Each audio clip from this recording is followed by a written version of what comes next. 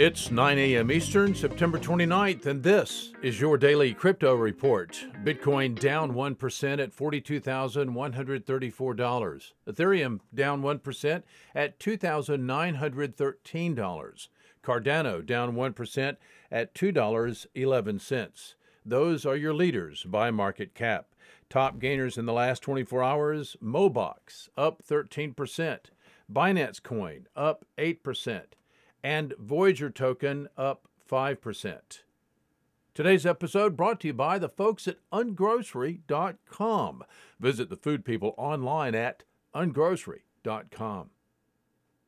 Today's news: as global regulators continue to scrutinize the cryptocurrency industry, Tesla CEO Elon Musk has expressed support for crypto, calling it indestructible. Quote, "It is not possible to, I think, destroy crypto, but it is possible for governments to slow down its advancement."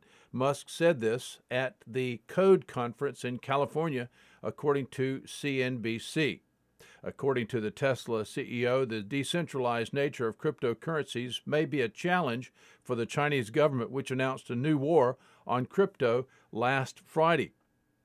CBDCs, central bank digital currencies, and cryptocurrencies are not alike. One is centralized, controlled by a formerly fiat issuing state, and the other a private business, which is decentralized. Cryptocurrency adoption continues gaining momentum and in Switzerland as local financial authorities grant more regulatory approvals for crypto investment instruments.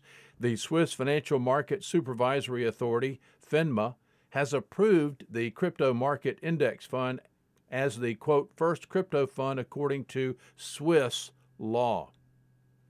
And finally, Salvadoran president shared a video showing the apparent progress of the country's Bitcoin mining plant powered by volcanic geothermal energy. The video shows an overview of a power generation facility with technicians enabling crypto mining rigs. That's all for us for today. Visit us at dailycryptoreport.io for sources and for links. Find us on social media. Add us to your Alexa Flash Briefing. Listen to us everywhere else you podcast under Daily Crypto Report.